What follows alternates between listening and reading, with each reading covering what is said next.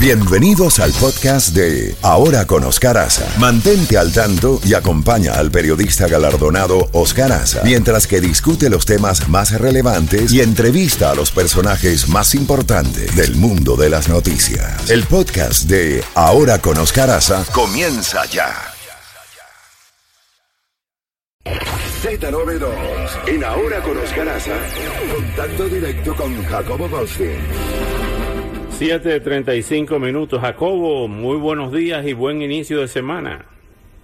Así es, Oscar, déjame iniciar diciéndote que este fin de semana tuve la oportunidad de hablar con un seguidor enorme nuestro, años y años y años, yo creo que de antes que tú y yo nos conocimos. Él se llama Alberto Soto, es cubano, creo que es de La Guaira o de Melena, y él lleva muchos años acá, y estuvimos hablando como 10 minutos, sabe más de política que nosotros, es verdaderamente interesante. Así que, Alberto Soto, muchas gracias por ser uno de nuestros gran cantidad de oyentes y un saludo, estoy seguro que Oscar te lo dará también. Bueno, tú de Guira de Melena, tú sabes que hay una anécdota de José Pardollada, que siempre me la repetía en sus últimos años cuando venía aquí a Miami a ver a nuestra compañera Bernadette Pardo, a su hija. Y entonces me decía que en una campaña política, él llegó a Melena, ahí en la provincia de La Habana, porque él salió representante, o sea, diputado, con la más alta votación en su momento. Tenía el programa de mayor audiencia, igual que este, tenía el programa de mayor audiencia, como somos nosotros, gracias a Dios, de 6 a 10 de la mañana. Y entonces, dice que cuando llegó allí, estaba en campaña, no había ni tarima, ni había micrófono, ni había megáfono. Y que entonces le buscaron una mesa y él se subió en la mesa y ahí estaba la multitud. Y comenzó diciendo, hombres y mujeres de Melena. Y había un borracho al lado que le dijo, a pelarse. Y ahí se armó la risa en el meeting y le dañaron el meeting, ¿sabes? Hombres y mujeres de Melena. Y el borracho, a pelarse. El sentido del humor. Gracias a él por escucharnos tanto y esperemos que lo seguirá haciendo. Un saludo muy especial a Alberto Soto. Oscar, hay tantas noticias que no sé por dónde comenzar, pero hablemos de una que está afectándonos a todos y que va a afectarnos más todavía, y es la sequía tan profunda que está amenazando y ya causando estragos dentro de una serie de estados del oeste y suroeste. Ganaderos que están sacrificando al ganado muy temprano porque no tienen agua para darle de comer, agricultores que tienen que estar arrancando frutas y arrancando verduras y lo que sea porque la tierra no tiene cómo apoyarlos, y esto va a traer consigo, primero, están perdiendo dinero muchísimo, segundo, no va a haber suficiente producto en los almacenes, en las tiendas y en los mercados, lo cual automáticamente les va a tener que elevar el precio. Pero, por otro lado, tenemos la buena noticia de la gasolina, ¿verdad? Ahora el promedio a nivel nacional, $3.90. Yo sé que Miami está mucho más bajo, así que definitivamente, pero eso sí, de las buenas noticias que hemos tenido últimamente, que son pocas, eso del precio de la gasolina es una gran noticia, porque francamente ya estamos todos al borde de abandonar los automóviles. Es increíble cómo nos ha afectado la situación por tantos factores. Así es, Jacobo.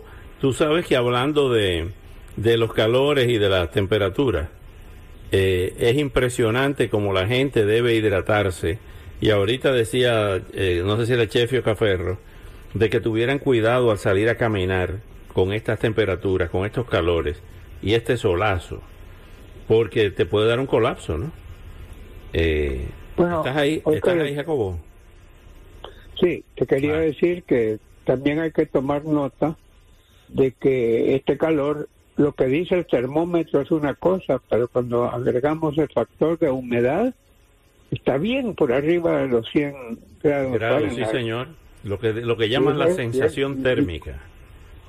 Correcto, y eso mismo que tú mencionaste, si estás caminando y empiezas a sudar más de la cuenta, y te puedes desmayar o te puedes caer, algo es peligroso, es cierto, y hay que hacerlo si es posible antes de que arrecie el sol, y ciertamente no andar corriendo a mediodía, que lo veo en mucha gente, Oscar, y simplemente se están exponiendo a algo que puede tener después de cosas. Estoy viendo ahorita en la pantalla de Jennifer López y Ben Affleck vuelven a casar. ¿Qué quiere decir eso? ¿Divorciaron, se casaron, se volvieron a divorciar y se volvieron a casar? Honestamente, es tan rápido que sucede que si hay un premio para eso, si hubiera un premio para eso, Jennifer López se ganaría el premio de la mujer que se divorcia y se casa más rápido. Sí, pero es bueno, que les deseo suerte, pero he pasado por una gran cantidad de novios recientes. Alex Rodríguez, ¿no? Que por cierto, ¿sabes cuántos jonrones conectó Alex Rodríguez? 699 en toda su carrera, casi llega a los 700, pero ¿sabes cuál va a llegar a los 700? Nuestro amigo Albert Pujols. Lleva 5 jonrones en 5 juegos y tiene 42 años y quiere llegar a los 700 y estoy seguro que no tardará en llegar. Además, mi querido Jacobo, usted que siempre habla de eso, con una vida ejemplar, inclusive es un ser humano tan superior, Albert Pujols, que adoptó a un niño autista, una niña autista. Imagínese usted. Qué increíble la historia de él. Primero se lo llenó de gloria jugando con los Cardenales de San Luis, 10 años, con un contrato de los más formidables para un jugador. Posiblemente fue en su tiempo el latino más caro, por decirlo así. Luego se va al oeste y termina con los Dodgers.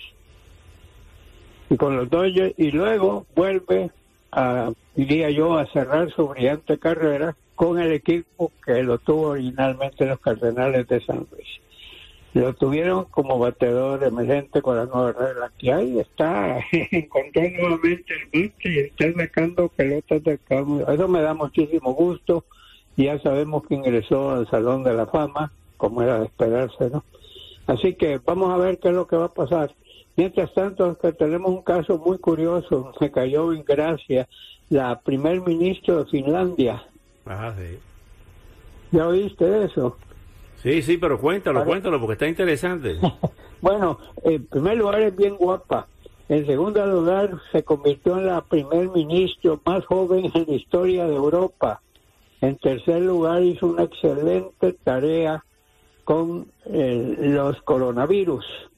Y cuarto, se fue de parranda, Oscar, a un nightclub y se puso a bailar con un montón de gente. Y va a bailar y quizás un poco sugestivamente, a ver si esa palabra es adecuada para lo que me gustó lo de sugestiva, me gustó.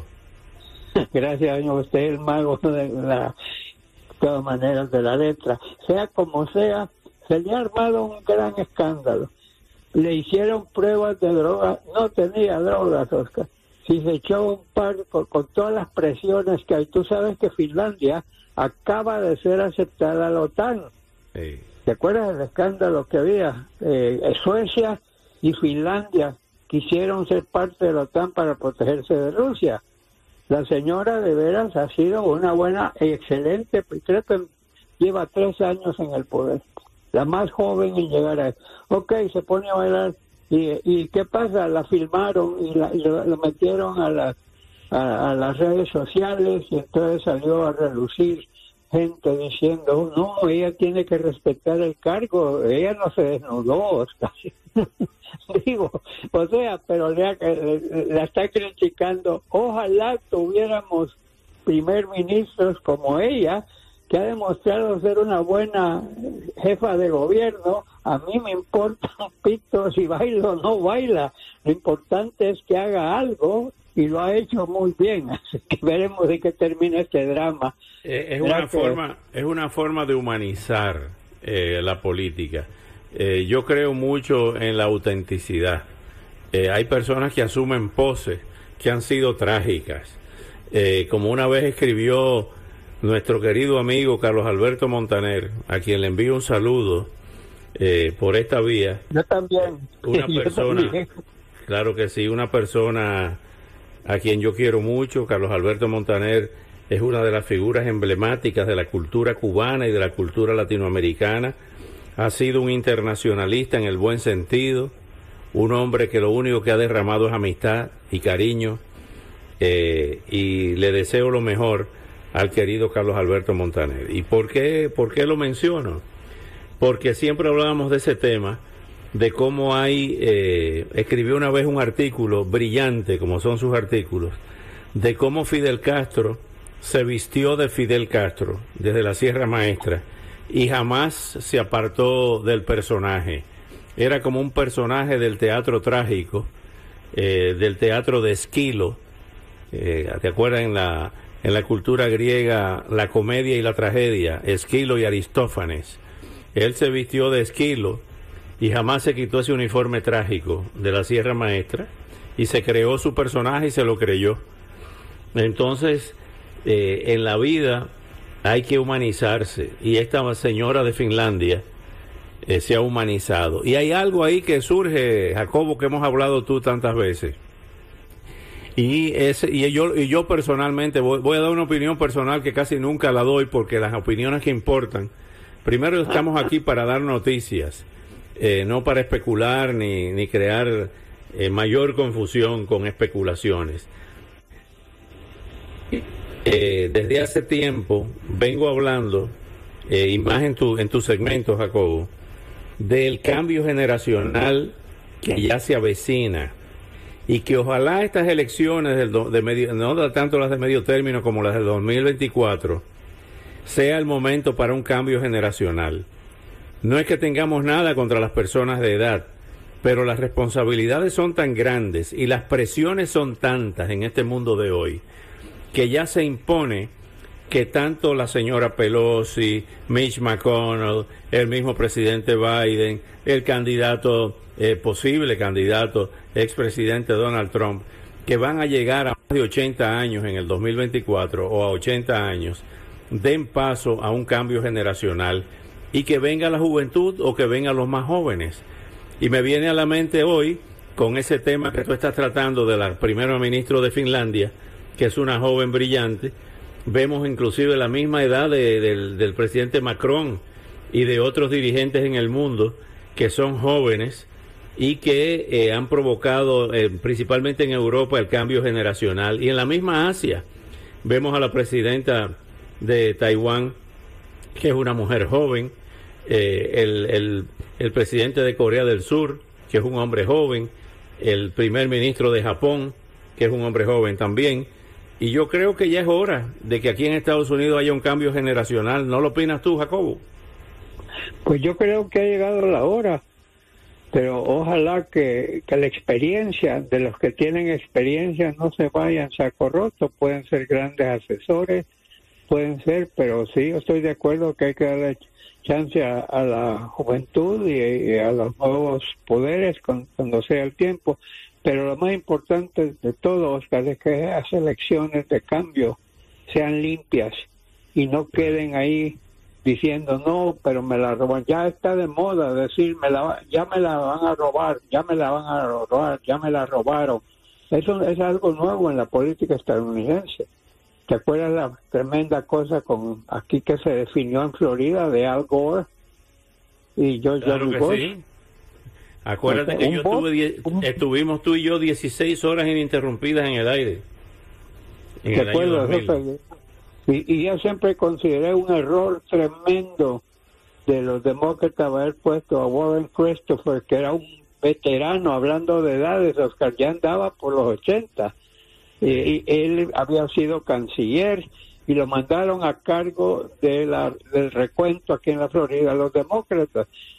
El presidente, el que ganó, ¿no? George W. Bush, puso a Baker, y Baker era un tigre.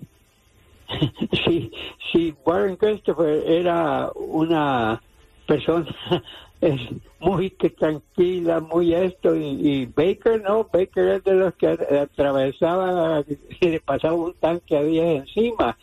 O sea que sí, el cambio cuenta, definitivamente, en eso estoy de acuerdo contigo. Estás hablando de los grandes árbitros, que era lo que yo decía el otro día, de que han desaparecido los grandes árbitros de la política norteamericana. Mira si es así, que todavía Henry Kissinger, con 99 años, escribe artículos para tratar de orientar a la opinión pública, porque uno de los problemas graves que yo veo que ha ocurrido en este país, que desaparecieron los grandes árbitros. Todo el mundo está polarizado. O están conmigo o está contra mí. Y eso no era así antes. Existían los grandes árbitros que cuando hablaban, uno los escuchaba y decía, espérate, que este hombre sabe de lo que está hablando. Adelante, Jacobo, que nos quedan 2 minutitos. Ok, te quería decir 2 cosas que ocurrieron, ¿no? Esta muerte en Rusia, que le expulsaron un coche bomba a la hija del gurú, digamos, de la filosofía de Vladimir Putin. Él es un señor catedrático que lo consideran como el guía, el gurú, el padrino de la teoría del presidente de Rusia, que quería convertir y sigue queriendo convertir a Rusia en una nueva Unión Soviética. Le metieron un coche bomba, mataron a la hija, dicen que puede haber sido un error, que lo querían matar al padre, pero sea que sea, Rusia está investigando y ya, por supuesto, ya vino el cargo que lo mató Ucrania, la mató Ucrania. No, pero se lo está atribuyendo, Jacobo, dimos la noticia hace media hora, de que se lo está atribuyendo un grupo de disidentes rusos, precisamente que están dentro de Rusia, que están en contra de Putin, y le pusieron ese carro bomba, le pusieron esa bomba al automóvil de Dugin, y por mala suerte la hija ese día tomó el carro y fue ella la víctima. Bueno, esa es la versión que circula, sea como sea, tenemos eso. Y la última, la carrera, un gobernador republicano de Indiana viajó este fin de semana a Taiwán, tercer viaje, la Pelosi, después un grupo de senadores republicanos y congresistas, y ahora el gobernador de Indiana, que es republicano. Los 2 primeros viajes visitaron a Xi Jinping, y ahora el tercero por el momento no ha dicho nada. Pues me da la impresión que si no sé si es por montar show o por no sé por qué están insistiendo en tratar de irritar a Xi Jinping, y a mi juicio innecesariamente a estas alturas, y mucho menos darle excusas. Así que está de todo un poco en el mundo, Oscar. Bueno, Jacobo, hablando de calor, con el tema que comenzamos hoy, tu segmento, el otro día se desmayó, ya tenemos que ir a la pausa, pero el otro día se desmayó Santana, producto del calor, y dice que no había comido en todo ese día, llegó al show, le dio una hipoglucemia y se desmayó. Pero antes de pasar con Santana, nos despedimos de ti y nos vamos a la pausa y regresamos con Santana. ¿Qué te parece?